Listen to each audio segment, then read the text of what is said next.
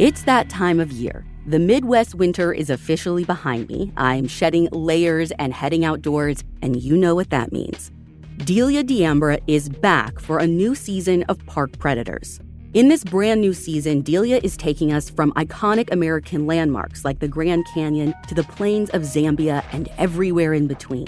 Every Tuesday this summer, Delia will bring you a new story, each of a time when the remote beauty of nature has been used to cover up sinister secrets. So no matter where you're off to this summer season, don't go alone. Take Delia with you. The new season of Park Predators has begun with new episodes airing every Tuesday all summer long.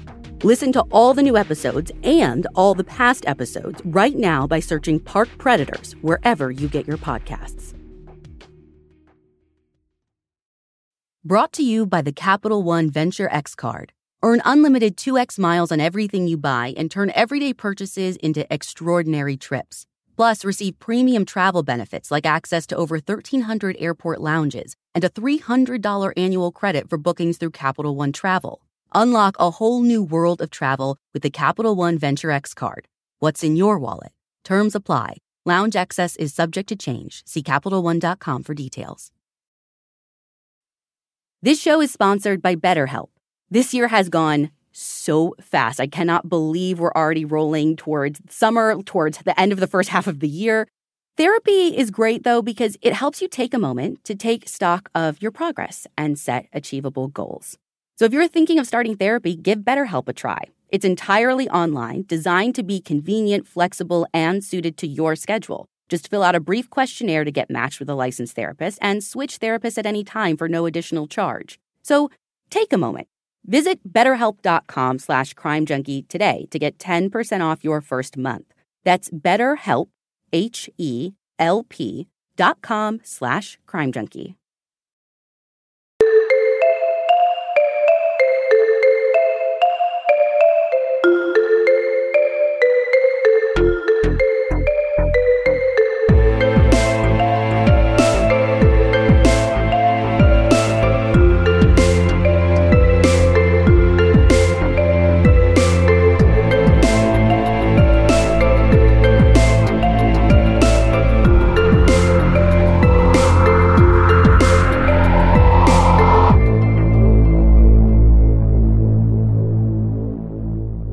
This episode of Crime Junkie is brought to you by Crime Stoppers of Central Indiana.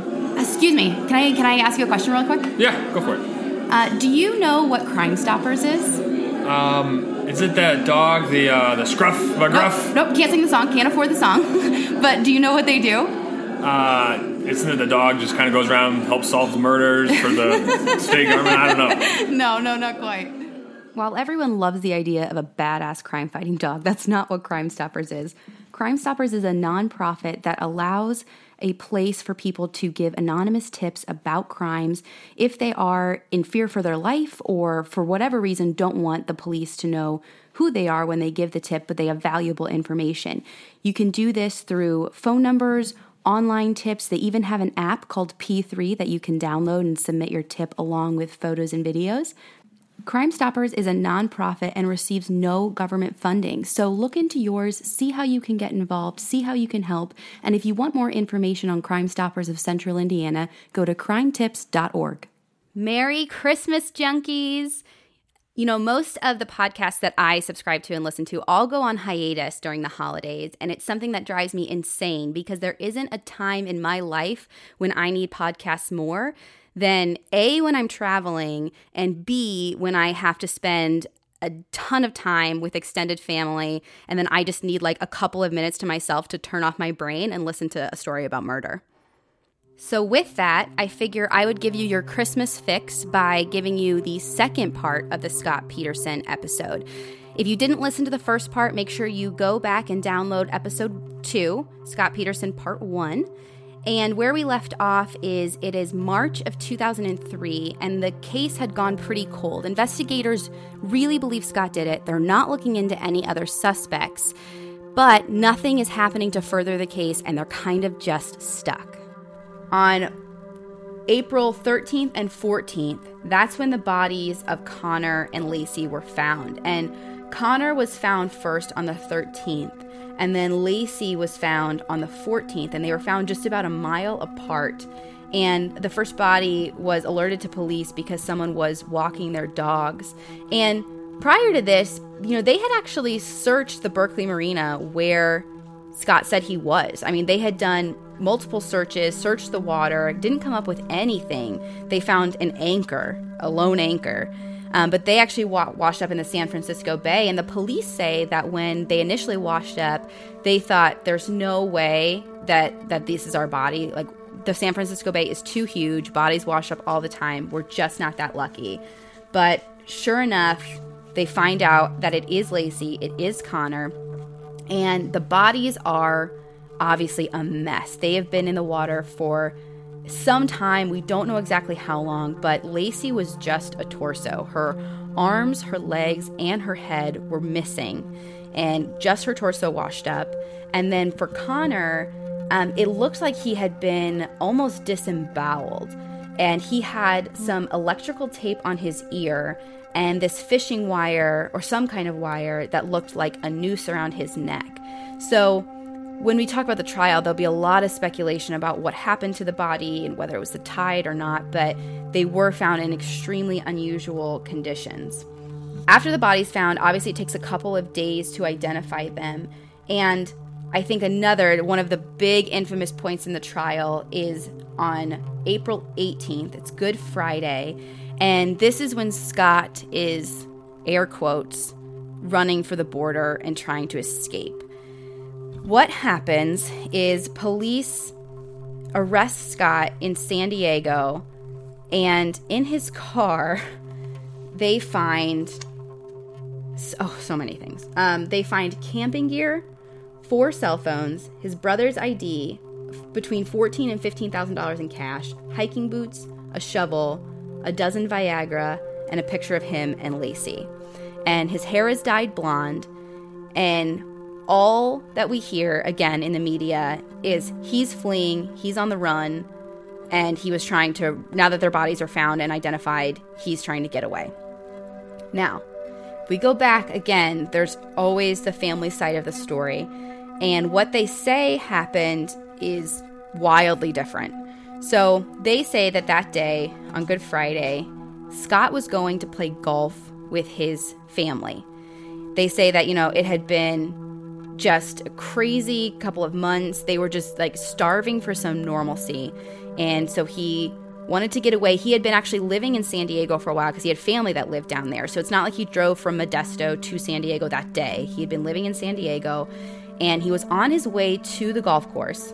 He saw some unmarked cars behind him, and he thought it was the media. So He just kind of starts driving around. He actually calls his family. He doesn't want to bring the media to the golf course because, getting pictures of him golfing, that would just be a nightmare. So what he doesn't know at the time, which I think ends up being good for him, is police have his phone tapped, and he actually calls his family to tell him that he's not going to make it. Hey, Joe. Brother, what's up? I lost him. Another set got me. Oh, brother. I don't think I should come play golf. I don't want a picture of me in the press. Yeah. Guys, they know I'm on to him. Scott, that just sucks, man. He ends up driving, and they're still following him. They're being pretty aggressive.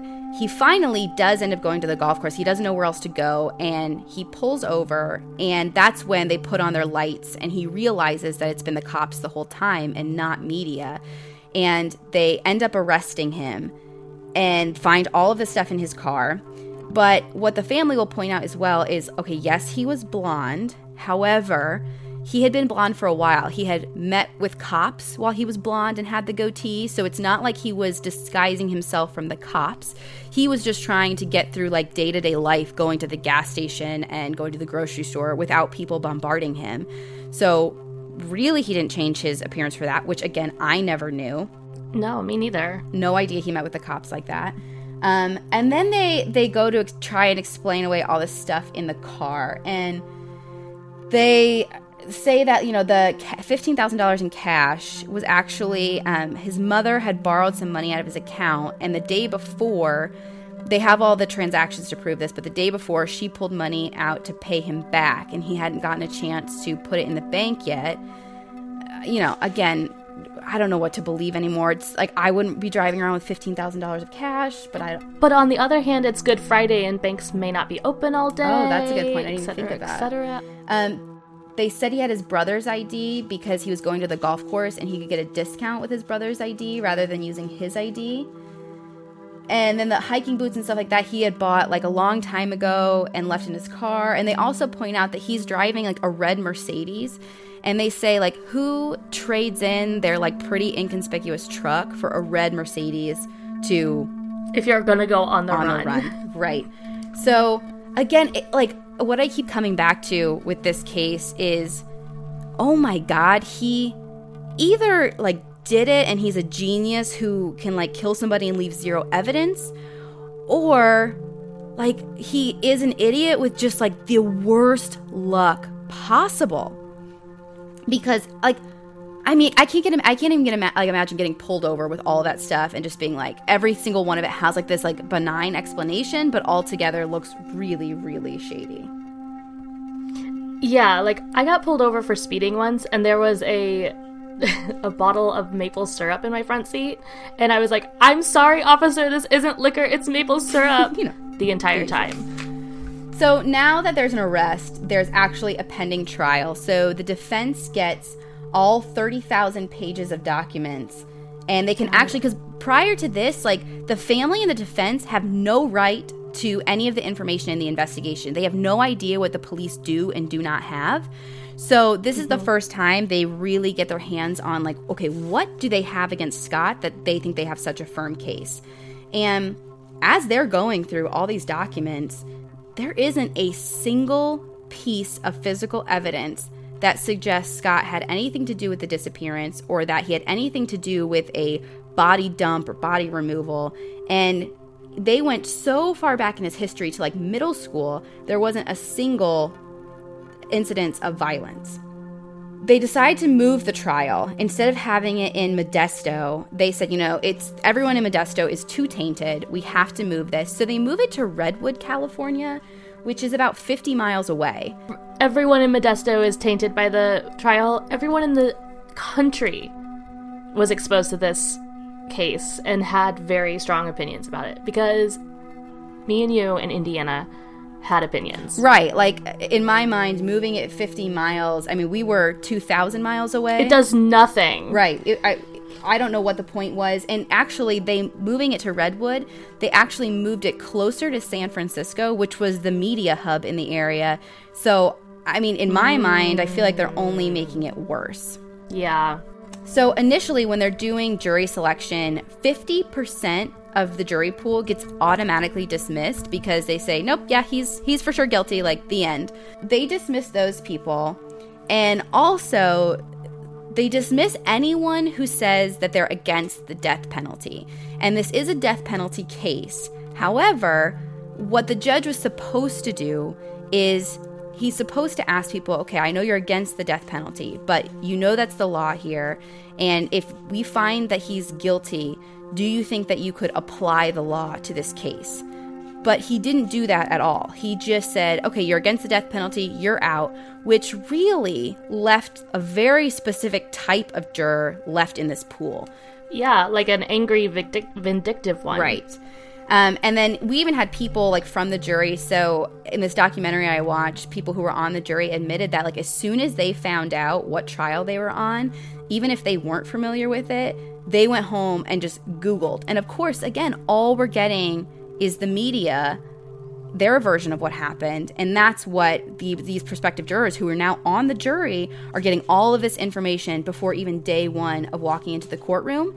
And once they're in the courtroom, the judge makes the decision not to sequester the jury. So, which is insane. Insane. A trial this big, like the OJ trial was about the same size and scope, and the jury was sequestered there for 8 to 10 months.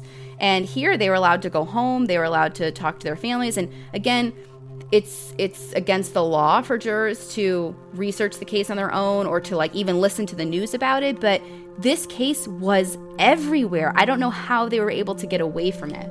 You couldn't go grocery shopping without hearing about it, honestly.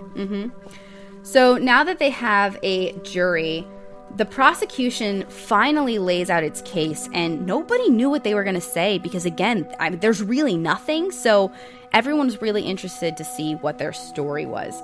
And the prosecution says that Laci was killed on the 23rd. He cleans up, moves her body in the morning to his truck, and that he takes it to the marina and dumps it. And their whole motive is that basically he did not want to be a father. He did not want to be married anymore. It was all too much. He wanted to live the life of a young single guy, and he just thought it would be easier to murder her than to get divorced. The defense gets up in their opening arguments and basically says, you know, what we all know. They say, you aren't gonna like my client. Like, he's done some stupid shit, and he's not necessarily a nice guy or a nice husband or a faithful husband, but we're going to prove to you that he is an innocent husband of murder. And they have this great like gotcha moment right in their opening trial. So the prosecution, when they were laying out their scene of the crime, or their way it went down, they're going through all of his lies, and like he lied about this. And one of the lies that they point out is, you know, he has this whole fabricated story about how he was spending the morning with Laci. Really, he didn't spend the morning with her. He says they were watching Martha Stewart and that she was baking lemon meringue cookies, but she wasn't. So he's obviously lying about that, blah, blah, blah. And in the defense's opening statement, they actually bust out the episode of Martha Stewart. She was on Good Morning America, I think, that day, and they play the clip of her on Good Morning America, and sure enough, she's talking about lemon meringue cookies. So even that's amazing. It is. It's like kind of a Perry Mason moment. Like, whoever the prosecution was didn't even bother to watch the clip. They're just, kind of like the media. They're just saying things that they want to be true. Mm-hmm. And they actually got caught red-handed. Sometimes it takes a killer to catch a killer. The new season of the hit Paramount Plus original series Criminal Minds Evolution is now streaming. Buried secrets come to light in the new season as the criminal profilers join forces with an unlikely ally to solve a deadly mystery. As conspiracies mount, the team faces their biggest threat yet. Stream the thrilling crime drama Criminal Minds Evolution exclusively on Paramount Plus. Head to ParamountPlus.com to try it free.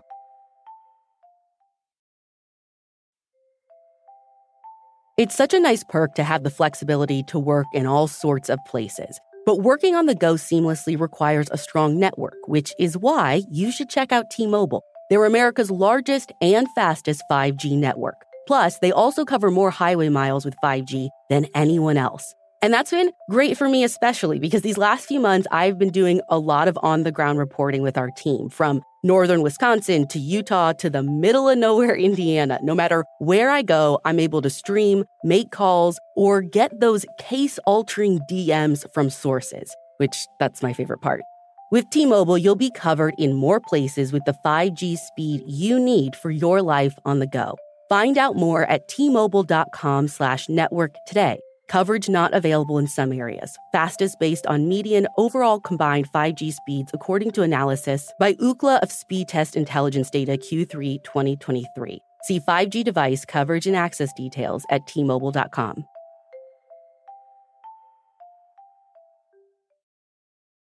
Another huge moment for the defense in this trial is when the prosecution calls their computer witness. So every time the prosecution's bringing somebody up, it's kind of like a 1-2 punch. Like, yeah, they say some good stuff for the prosecution, but then the defense gets up and kind of gets them to either refute what they say, contradict themselves. But the jury said that every time a prosecution witness came up, basically when they got off the stand, they either felt like the defense was ahead or the prosecution didn't get ahead. So the defense was doing super well.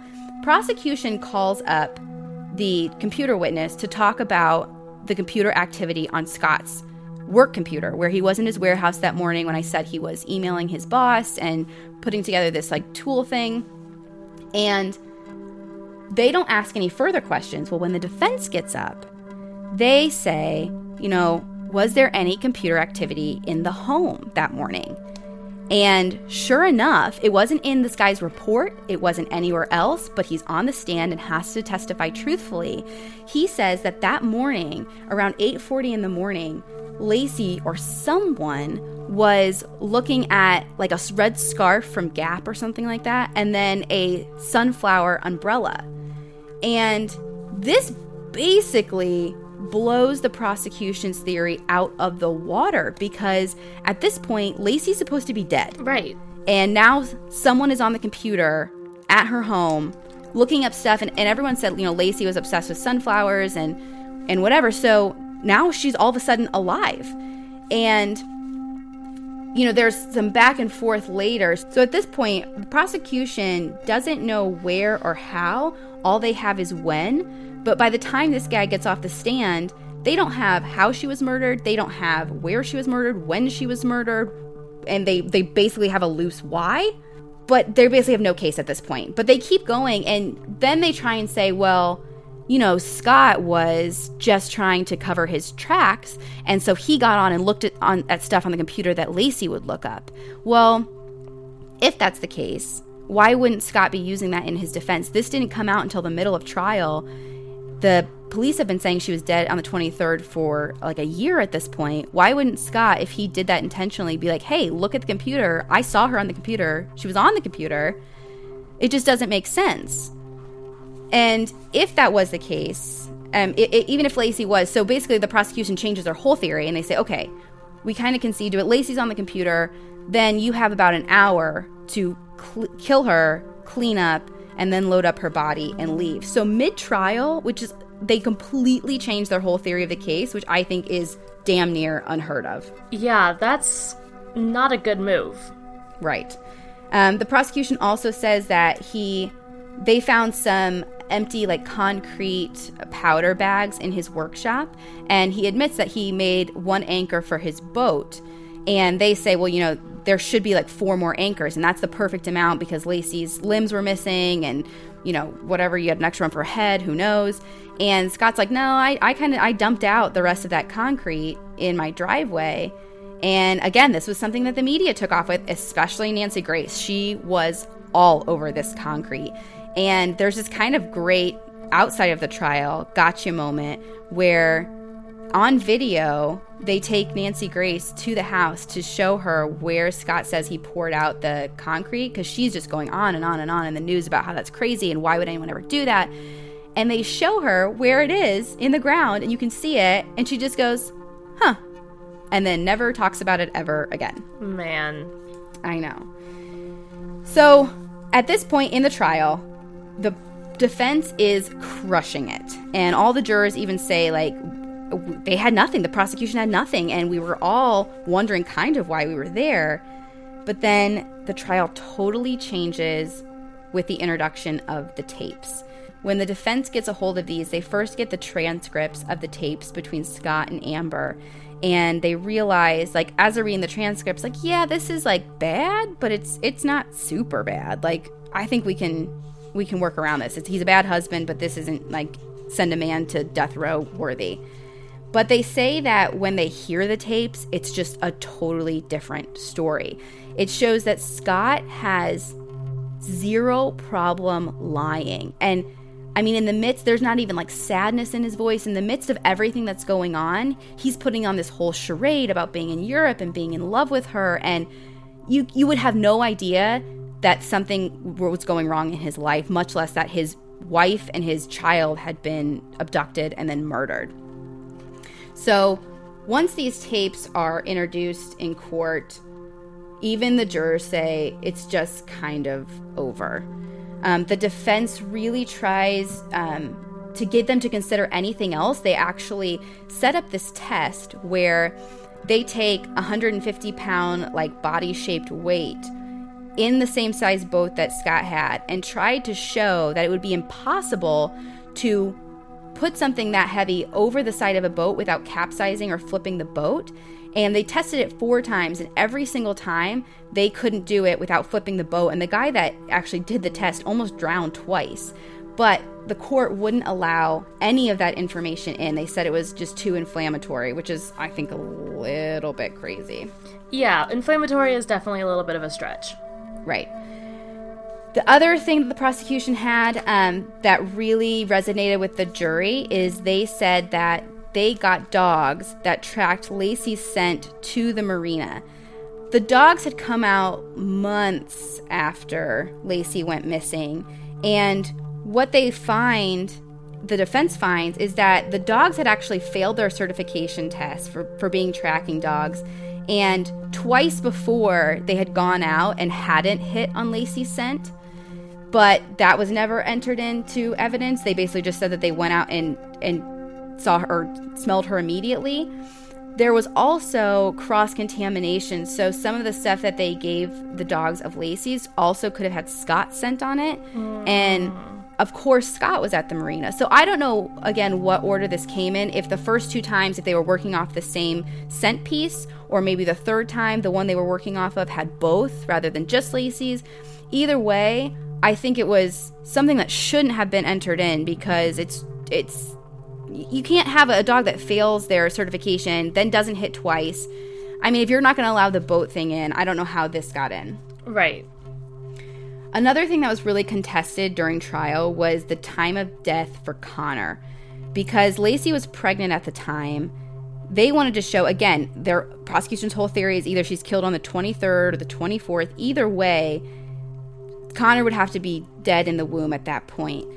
So the prosecution has an expert come up that says Connor's dead on the 24th.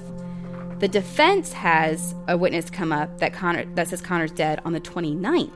So this shows that he could have actually lived in the womb 5 days longer, and 5 days later, Scott's with the media, Scott's with family. He's not doing anything. There's no way he's even got Laci tucked away somewhere. Right. So they kind of go back and forth. The defense witness kind of breaks down on trial, like he's clearly never been cross-examined, or at least not cross-examined properly, and basically has a little bit of a meltdown and just asks people to give him a break.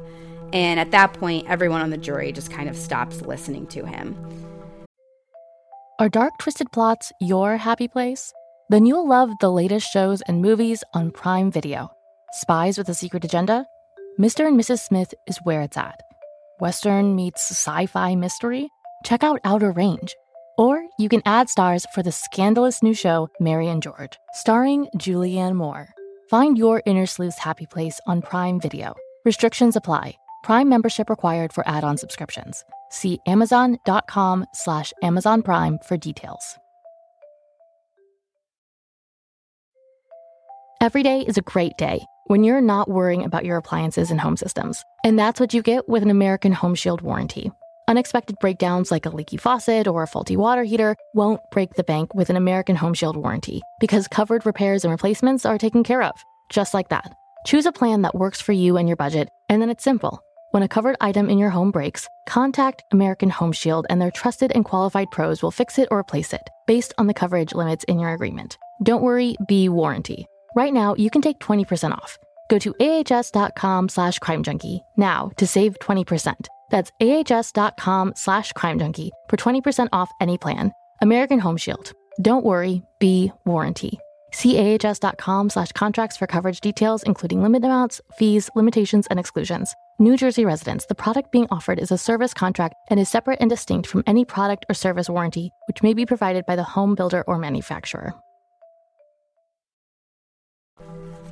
Also in court, never used, and this was a choice of the defense attorney, he never brought anyone up who said they saw Laci walking that day. Again, they saw her walking the same time that Scott's on his computer. So this would be huge. I mean, we have proof that Scott is not at home, and then sightings of Laci at the same time walking around the neighborhood.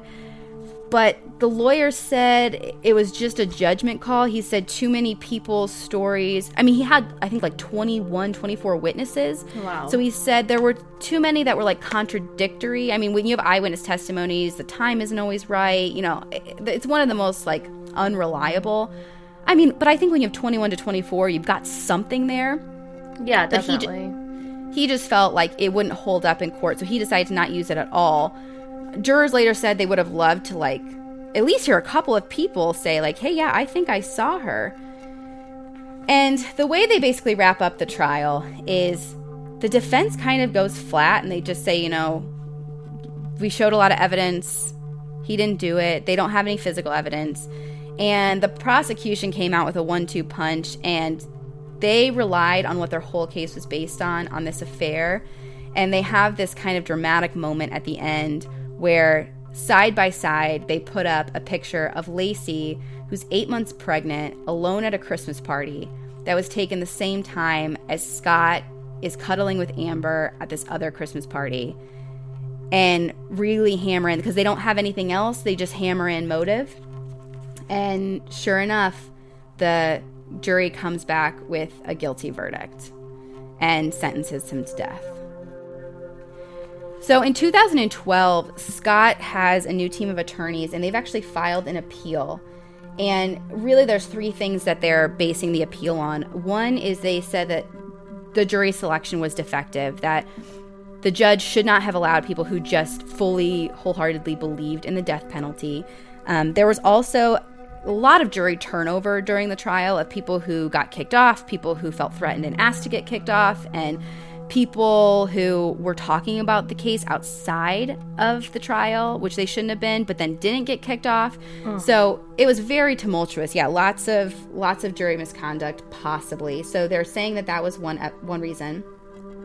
They said that the evidence was faulty, that the only real evidence the prosecution has was that those hits on the dogs made, but that should never have been allowed in because it wasn't really 100% accurate 100% of the time. And they were saying that they should have been able to present the case of the boat.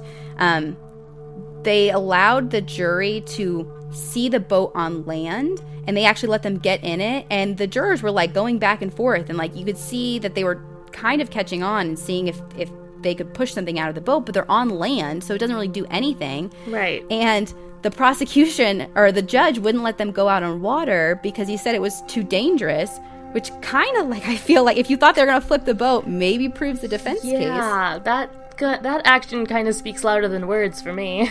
Right. So as they're going through this appeal, they get to do a full reinvestigation of the case. And one thing that they're really bringing up that was never brought up the first time is Modesto isn't this tiny, small, quaint town. The media portrayed it to be this, idyllic American California town, but that's just because it really played well into their story.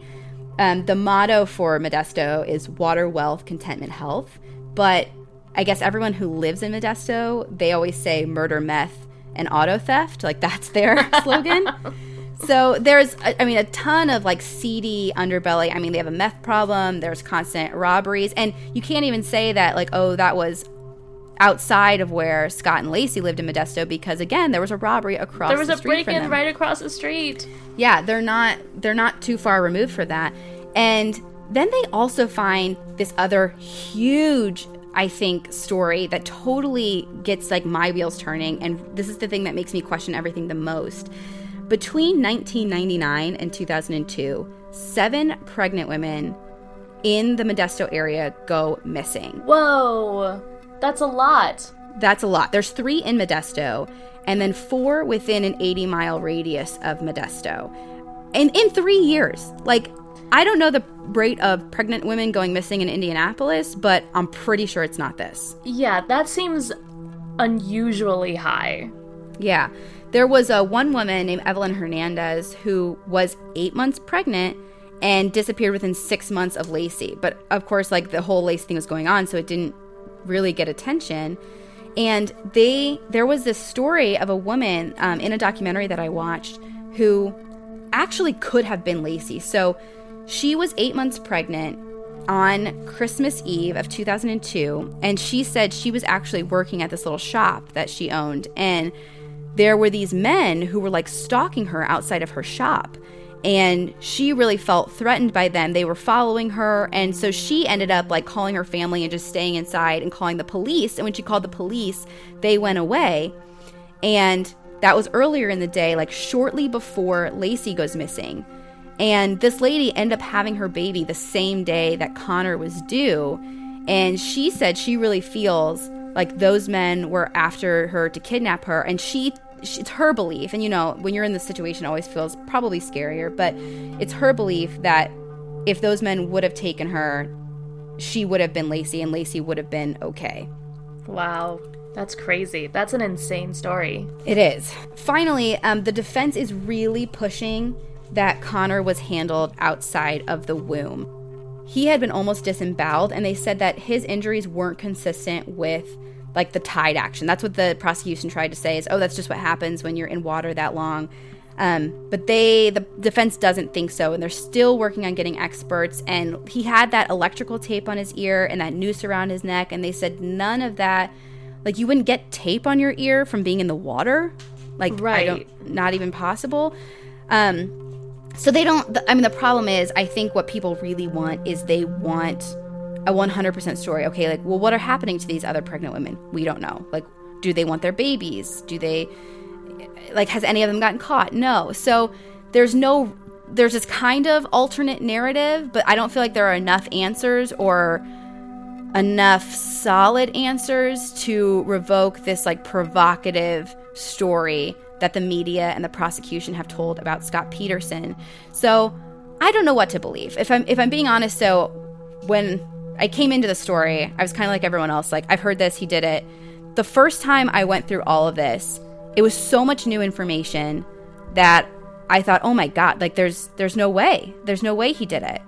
The second time I go through it, I think, okay, all of this is super new. It's super interesting. But again, my God, he's got to be the most unlucky man in America to have all of this happen to him. And he's got to be the dumbest man in America.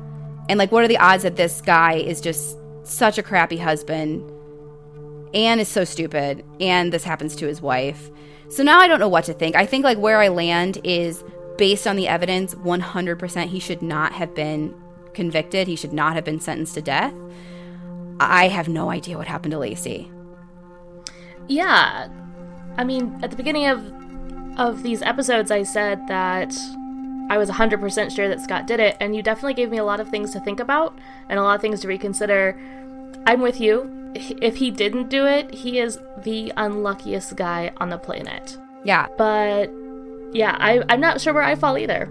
Everyone I talk to seems super divided on this. I mean, they're either really passionately believe he's guilty or they really passionately don't. People don't usually fall in the middle. I don't know if we're going to be seeing more of that.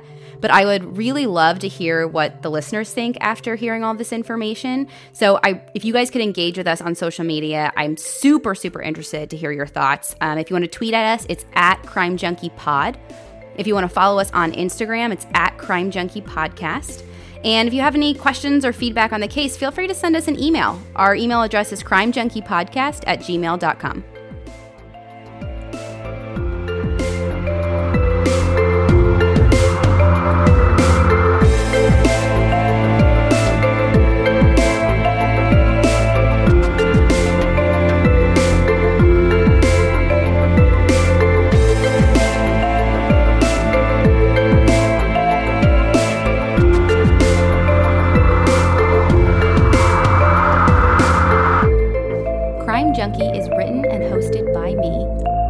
Sound production and editing comes from Britt Praywat, and all of our music, including our theme, comes from Justin Daniel.